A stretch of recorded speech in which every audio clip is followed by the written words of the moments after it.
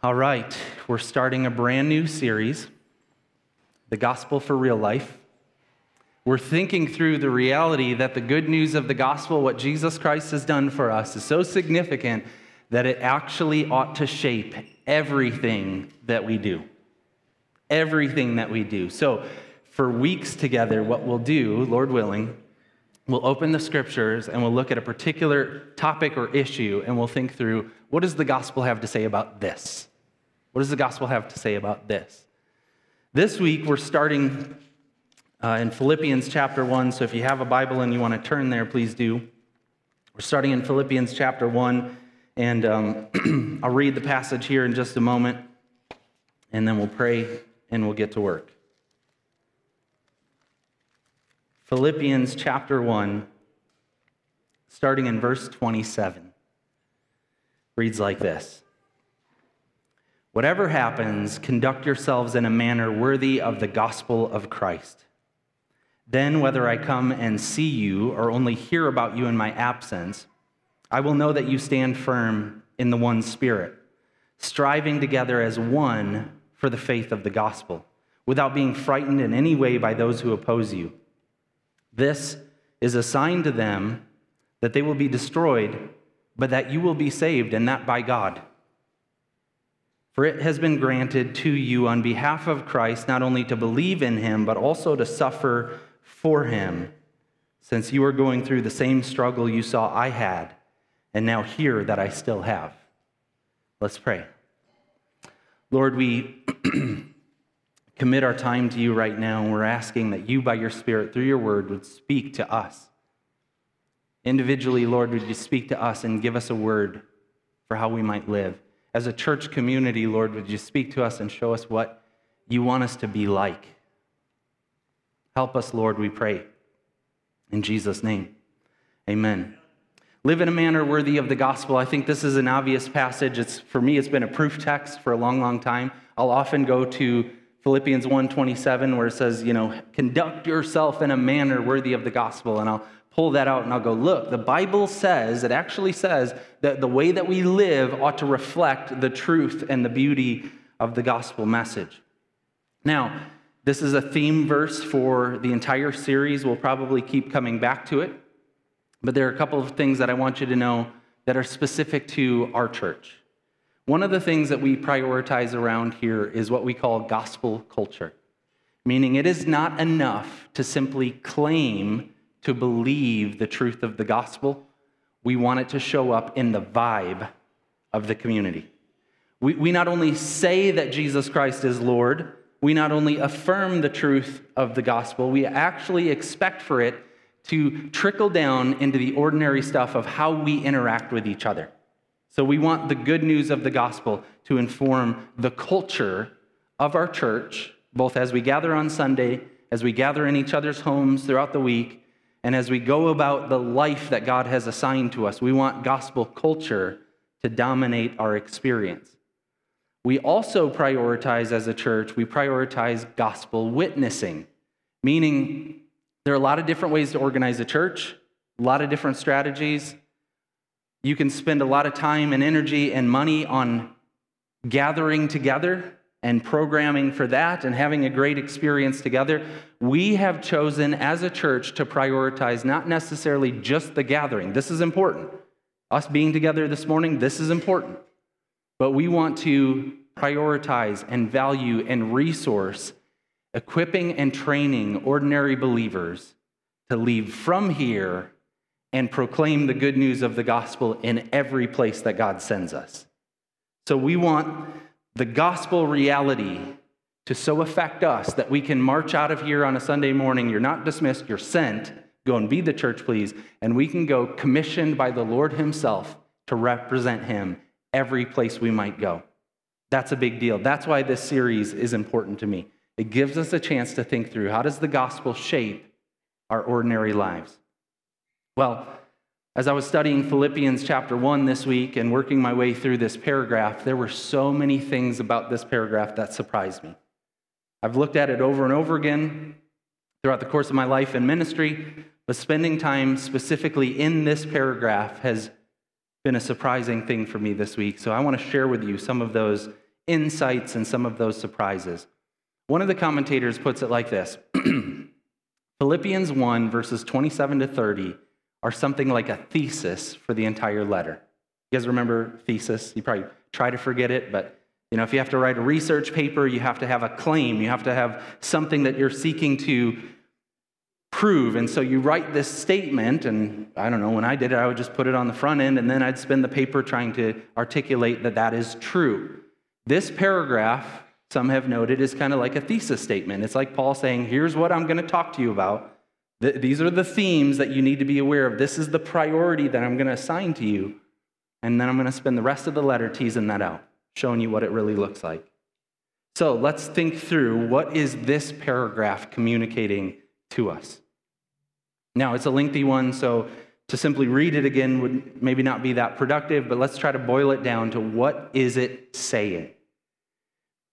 Paul, let me say it better. God is saying Christians should be willing to suffer opposition, hostility. They should be willing to suffer without fear and with unity in Christ. And by doing that, they communicate the beauty and the majesty of the message of Jesus Christ. We should be willing to suffer opposition and hostility without fear, with unity with one another. And by doing that, we're actually showing people the beauty and the majesty of the message of the gospel. So let's get to work. First off, we're told that this is something that we are to do. Verse 27, whatever happens, conduct yourselves in a manner worthy of the gospel of Christ. He's saying here, whatever happens, he's saying, listen up, this is what you need to be about. He's reflecting on his own personal experience. Earlier in chapter 1, he talks about it. He says, look, I'm praying for you guys, but he happens to be in prison. He's writing them from a prison cell, and he's talking about his own experience, and he's kind of reflecting on it and thinking through how it might shake out. He goes, look, I'm in prison, as you have heard, and I'm preaching Christ, and I'm here for that very reason. And then some people are preaching Christ out of pure motives, and some people are preaching Christ out of impure motives to try to get me in more trouble. But what do I make of that? I just rejoice that Christ is preached. Regardless of motives, I'm excited that the name of Jesus Christ is being lifted high. And then he reflects on what his future might hold. He goes, okay, there's a chance that I might die. There's a chance that I might be martyred, but how would I think about that? I think that would actually be gain. If they take my life for my faith, that means I see my Lord immediately. I'm with him. To die, that's gain. That's Christ. That's gain. Then he says, but I might live. I'm not sure. And if I live, how do I think about that? Well, that would also be advantageous because then I would be able to continue on with my ministry and I could be helpful to you. So then he comes up with this conclusion. I'm not sure how this is going to shake out, but regardless, it's a win-win for me. I could die, that'd be a win. I could live, that would be a win. So whatever happens, because I'm not sure. I've got a suspicion, though. I think I'll probably remain on in the body for your benefit. But then he turns the corner here and he says, but listen, regardless, whatever happens, here's what you need to know.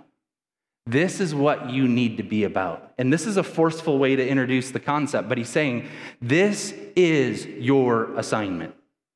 Whatever happens, this one thing and this thing only, this is what you have to be about. If you're a follower of Christ, regardless of whether you're arrested or whether, things get rough for you or whether I'm martyred for the faith, regardless, here's what you need to be working on. Conduct yourself in a manner worthy of the gospel. But he uses a really fascinating word here. In the Greek, it's a word, I'll try to pronounce it. I don't know Greek, is what they say. It's polituomai. I say it out loud, not because I'm trying to show off or anything. I want you to hear the word, polituomai, because it's the word that we would get the word politics. He actually uses a word that means something about a civic responsibility. He's saying, whatever happens, I want you to live in a way that reveals your citizenship. Live in a manner worthy of your citizenship. So then I was asking the question this week, I was going, okay, is Paul talking about the one thing he wants them to do, the church in Philippi, is to be good Philippians? right? Good Roman citizens. Philippi is a place that has Roman rulership over it, Roman jurisdiction over it. And so maybe he's just saying, hey guys, no matter what happens, I want you to be good citizens. I want you to love your place. And I want you to do a good job at that. I don't think that's it, right? Is that why Paul would write from prison to a church and say, hey guys, be good citizens, be good people? Come on. No. He's introducing a word that he will build out later on. He actually will say what he's talking about in chapter 3. He's talking not just about being a citizen of Rome or a citizen living in Philippi or being a good Philippian. He's talking about the fact that if you're a Christian, you have a new allegiance. You represent a new land. You have a new citizenship. In chapter 3, verse 20, he says it like this.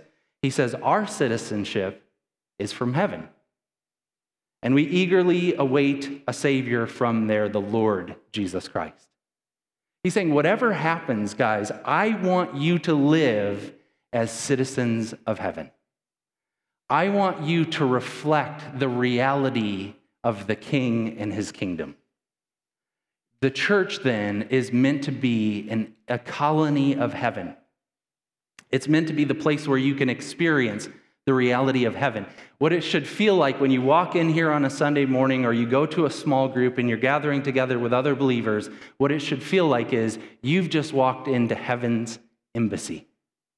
And you look at each other and you go, we are citizens of our King and his kingdom. And yes, we live here, but we have some obligations to him. And we're going to live in such a way that is worthy of our King. We're going to run our decision-making through that grid of, will this reflect the beauty of the King and his kingdom? We're going to live in such a way that we're trying to communicate to people that heaven is real. We're behaving in such a way that when people experience the church, heaven feels non-ignorable. There is a king, he has a kingdom, he has a people, and we are that people. So Paul is saying, look, no matter what culture looks like, no matter how bad it gets in Philippi, no matter how much pressure is put on you guys, I want you to do this one thing. Here's your assignment. Live as citizens of the kingdom. Show people that God is real. So it's like the Lord is taking us up and he's saying, your life matters. Every single thing that you do matters. And here's why. The Lord is saying, because you represent me. Your life ought to reflect, Jesus is saying, what I'm like. So that's the kind of thing that we get excited about as a church. We're trying to help you recognize that the Lord is hijacking your life for his purposes. So we want to live in a way that's pleasing to him. Well, we don't do this alone. We do this together. The whole paragraph points in this direction. It's all written in the plural format. It's saying, you don't do this in isolation. You don't do this as an individual even. This is something that we do together.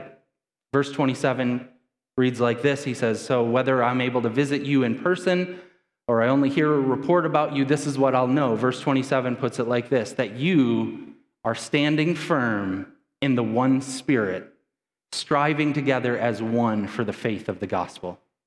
If you're living in a manner worthy of the gospel, that means that you're banding together with other believers in real time, in real space, and the report will come back, whether it's an in-person visitation or whether it's just word of mouth. He's saying, look, if you're doing this, what I will know, the thing that will be true of you, is that you are striving together for the sake of the gospel. You will be in this community of faith that is helping the world know something about God.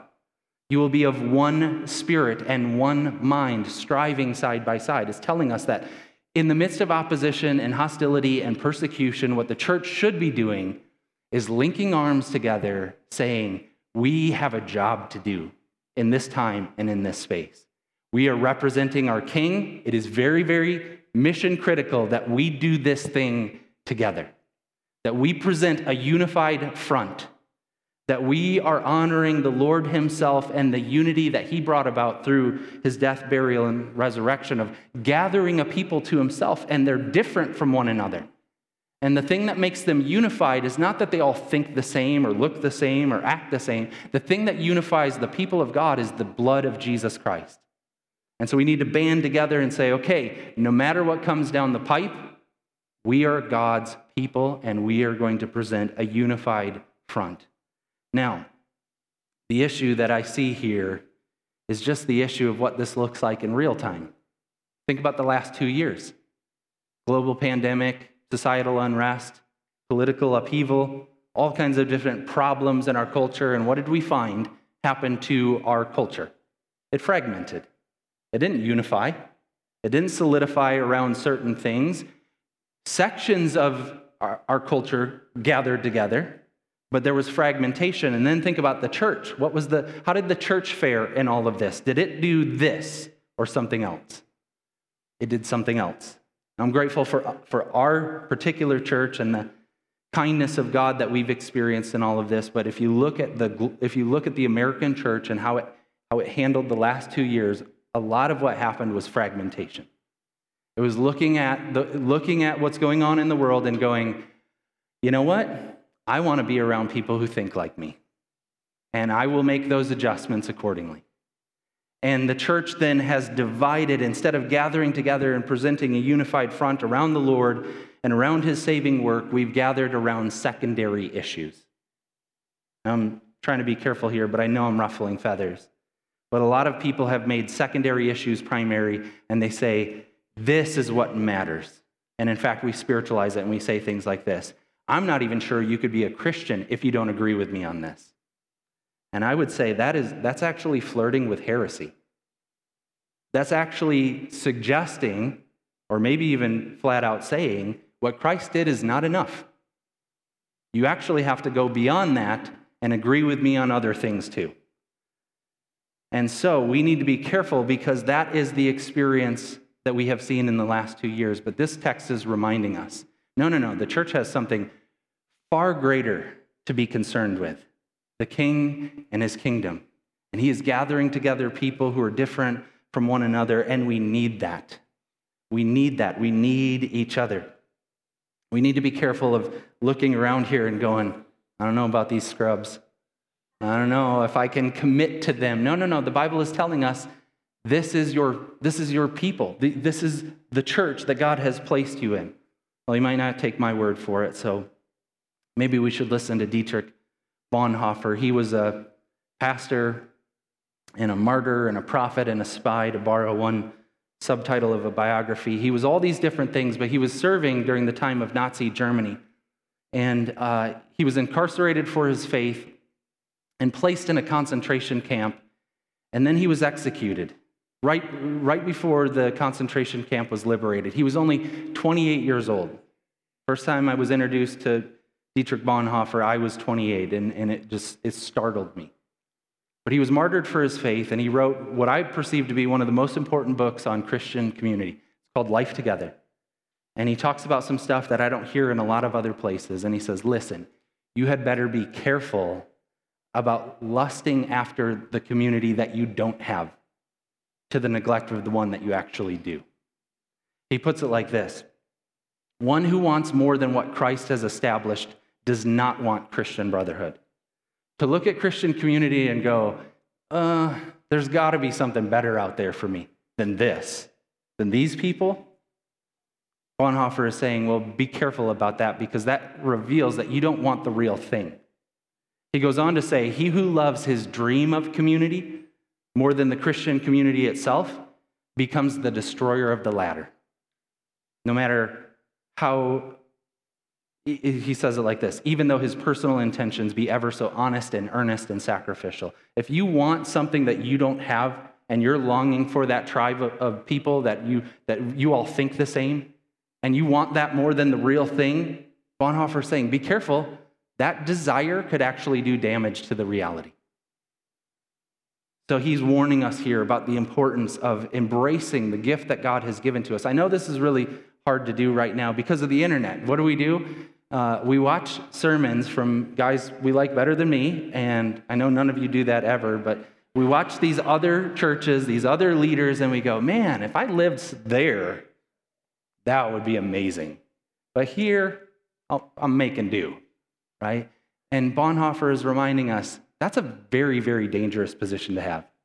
It's like a member in a family going, I don't know about my family. I wish I had a different one, right? Even that articulation of that feeling is damaging to the family.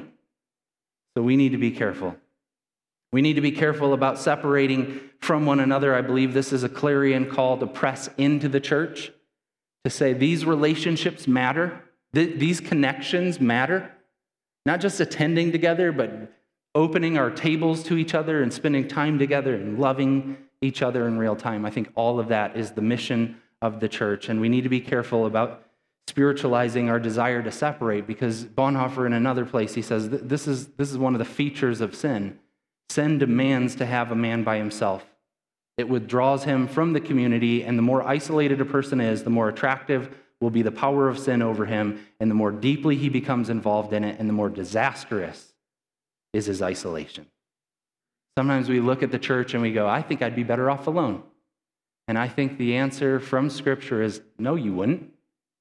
You might think you would, but you'd actually be setting yourself up for disaster. So this is reminding us that as opposition comes, as hostility comes, as suffering and persecution comes, it is imperative that we would live in a manner worthy of the gospel of Jesus Christ by banding together and saying, we're different from each other. We don't agree on everything. That's actually a good thing. That actually brings more glory to Christ because he died for us. Well, then we find out that this community should be fearless. Verse 28 goes on to say, without being frightened in any way by those who oppose you. This community is supposed to band together, and it'll be a testimony to the reality of who they are. And he says, and you will not be frightened in any way by those who oppose you. And it's saying you won't be startled.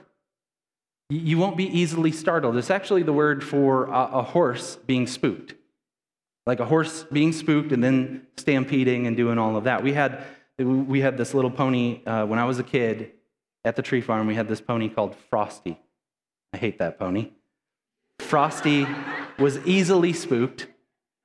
And so one time I tried to ride Frosty and something spooked Frosty. And Frosty just took off. And I'm yanking on the reins and I'm, whoa, whoa. I'm doing everything that I can. But Frosty is freaking out and running through fields and running under low-hanging tree branches. And I'm getting beaten up and Frosty's getting beaten up. And I get off the horse and I'm like, I'm good. I never have to ride a horse again. But the illustration is that when opposition comes, that's how a lot of people behave, like a startled horse. And they do more damage and more chaos in the aftermath of being startled than a horsefly bite or whatever it is that might be spooking them in the first place. We need to be a people who are not easily startled. When you find out about a new development of what's going on in the world, you're not easily fazed. You're not easily rattled or shaken. The church is supposed to be a people who are resilient, who are fearless. So we might walk around and ask people, what are the things that you're most fearful of? And we could do man-on-the-street interviews and put microphones in people's faces and say, what do you worry about? What are you fearful of? And somebody might say, well, I'm fearful of the economy, of what that's going to look like. I'm really terrified about that. And we could say, okay, yeah, I totally understand. Or I'm fearful about the political landscape, to be honest, of how people are interacting around these things and how divided we truly are. I'm worried about the outcome that this might bring. Or somebody might say, hey, I'm fearful for health. Like this is such a fragile thing, this health that we have. I could get in an injury and lose my faculty. I could be exposed to something and get very ill or die. I could have cancer. I worry about my health. And we could say, yeah, I totally get that. Or they might say, I worry for my family. I worry about the relationships that are dearest to me and what would happen if anything were to happen to any of them. And I'm not trying to minimize or diminish any of those legitimate and real concerns, but I would say this: Christians ought to actually deal with all of those things different. The economy. My father owns a cattle on 1,000 hills. He's never under-resourced. When it comes to the political landscape, you can look at Psalm chapter 2, where the nations and the kings rise up and they mock the Lord. They resist his work. But who is he? Lord of lords, King of kings. He laughs at people's attempt to buck his leadership. We don't have to worry about the political landscape. What about health? Well, we know, even when we die, we will rise. That he one day will do away with all sickness and death and ailment for his own glory. What about our families? We know that God is able to take care of those whom we love, and he loves them even more than us. So Christians should be a fearless people. And you go, okay, dude, that sounds pretty pie in the sky. Nobody does that. Nobody walks around thinking about those very real concerns and is kind of dismissive about them in the way that you just described. Nobody really does that except for Paul in this passage where he's able to say things exactly like that. But he's in the Bible. Let's not even include him. Let me give you a real-time example of a guy named John Chrysostom. Now, I've shared this before, but it's worth repeating. In the 4th century, there was a preacher who was being opposed by an empress. And she threatened him in a variety of different ways. And the interaction is fascinating. She threatens to banish him. And he says, "You cannot banish me." She's the empress. She has all authority. She has all ability to do these things. But he says, "You cannot banish me, for this world is my Father's house." And then she says, "Well, then I'll kill you," said the empress. And he says, "No, you cannot. My life is hid with Christ in God." She's getting more and more furious as the conversation goes on, and she says, "Well, then I'll take away your treasures." And he says, "No, you can't do that. For my treasure is in heaven, and my heart is there also." She says, "Well, I'll drive you away from your family and your friends, and you'll have no one left." And he says, "You can't even do that. For I have a friend in heaven from whom you cannot separate me. I defy you." There's a reality about being a Christian where, come what may, we're able to say, we're going to be just fine. We don't have to fear because we know the God to whom we belong and the God that we serve, and we know his ability to care for us. Nothing in this world can separate us from the love of God in Christ Jesus. Amen? We do not need to fear. There were conspiracies in the ancient Near East, and God said this through the prophet Isaiah in Isaiah chapter 5. Do not fear what they fear.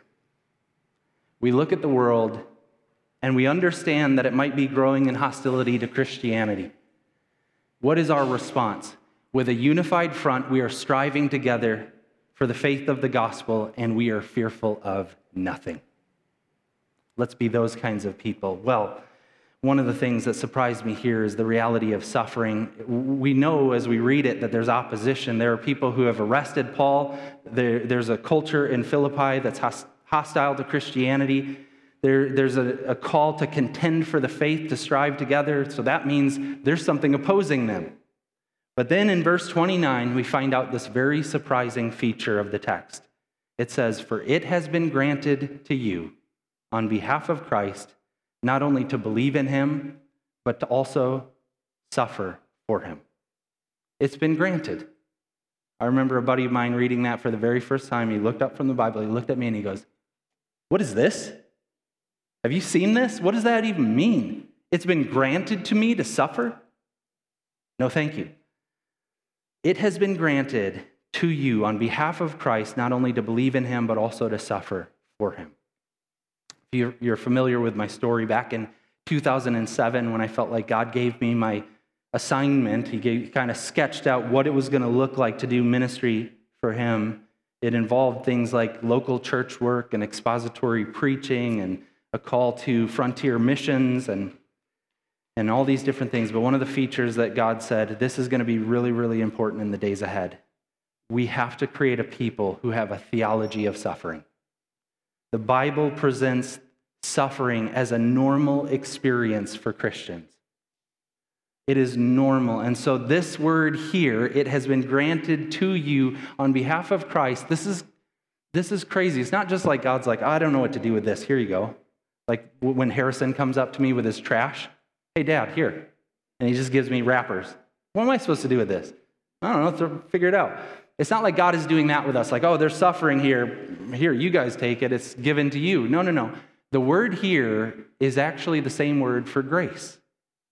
This is a grace of God. It has been graced to you. It's a gift that God gives to us that we might suffer for his name's sake. You go, okay, dude, this sounds weird. But the Lord taught this. He said, in this world, you will have trouble. But take heart, I've overcome the world. But listen, you better be ready for it. In fact, the Lord himself is prepping us. In this world, as long as you're alive, there's trouble. Are you prepared for that? The early church was strengthened with words like this in Acts 14:22. They were experiencing hostility and opposition and persecution, and the team came back through to the churches that they helped to plant, and they encouraged them, saying things like this: we must go through many hardships to enter the kingdom of God. They didn't qualify it like, oh, that's the track for super Christians. Like if you're really mature, you might go through hardships. No, they just said to the church, listen, this is the gig. You must go through many hardships to enter the kingdom of heaven. The New Testament all over the place says things like this: don't be surprised at the fiery ordeal that you're going through.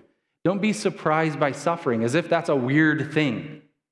It might feel weird to us as American Christians, but from the perspective of the Bible or the global church, it is normal. Do not be surprised by these things. Be prepared for them. So we need to be a people who are ready to suffer and will be in good company. Look at verse 30.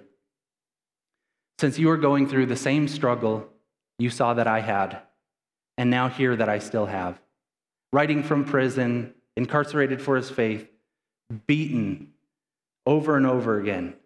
And he says, you're going through what I've been through and what I'm still going through. You are in good company.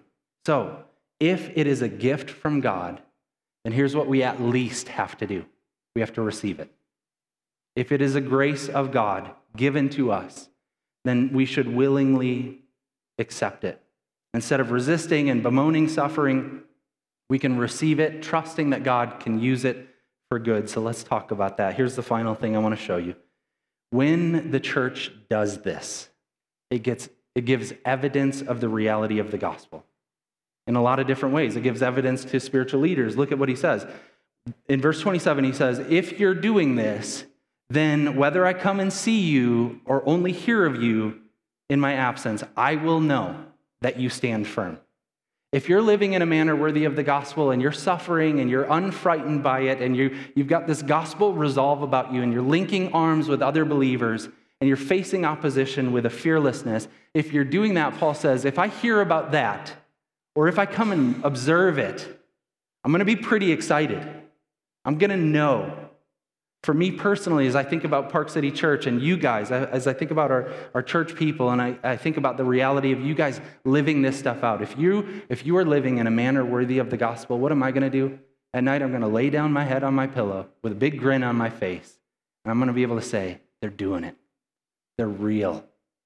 They're suffering for the name's sake, and they are honoring the Lord himself. Citizens of heaven.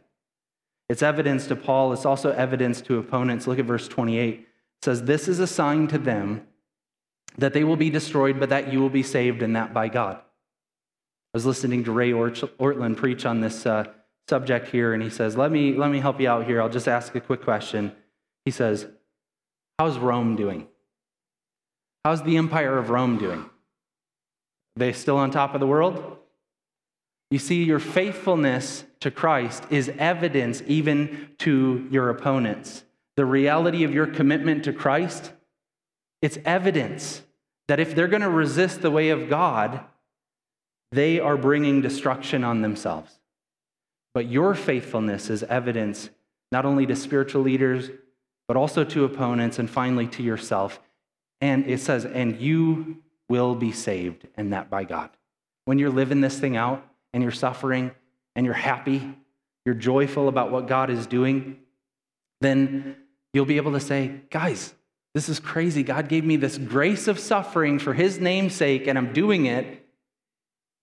This is the real deal. You will have a confidence that the Lord himself will give you. And when you're doing that, it's a testimony to the watching world. I'll show you a few different examples. Remember when the Lord himself was arrested, stripped naked, mocked. They hung him on the cross, and the soldiers they mocked him, they spit on him, they plucked out his beard, and he didn't retaliate. He just kind of calmly went to the cross. And the soldiers watched as those final breaths were offered up. And the Lord says, "It is finished." And one of the soldiers, watching this suffering and watching the fearlessness of this individual, he comes to the conclusion, after hearing the Lord pray things like this, "Father, forgive them. They don't know what they're doing." And he comes to the conclusion, he is the Son of God. He observes the suffering, the resilience of this individual, and he comes to the conclusion, this is God incarnate. Or how about the Apostle Paul, as he's arrested, flogged, he's imprisoned for his faith. I was reading it this week. There's a person who's assigned watching over them, a prison guard, and they're in the middle of the prison, and they're in stocks and chains, and about midnight, as the Bible tells us, they start singing. They're praying and they're singing hymns. They're worshiping God. And then, I don't remember the exact details, but the chains fall off and the doors fly open. It's the work of God, quite obviously. And the person who has the assignment of watching Paul feels in big trouble, like, I really screwed up here. And he pulls out his sword and he's going to take his own life. And Paul says, hold on here. We're all still accounted for. You don't have to worry for your life. And he says, brothers, what do I need to do to be saved? He observes the suffering of these individuals and the resilience with which they conduct themselves and the joy that they have in the midst of trial and difficulty. And he says, whatever they have, I want that.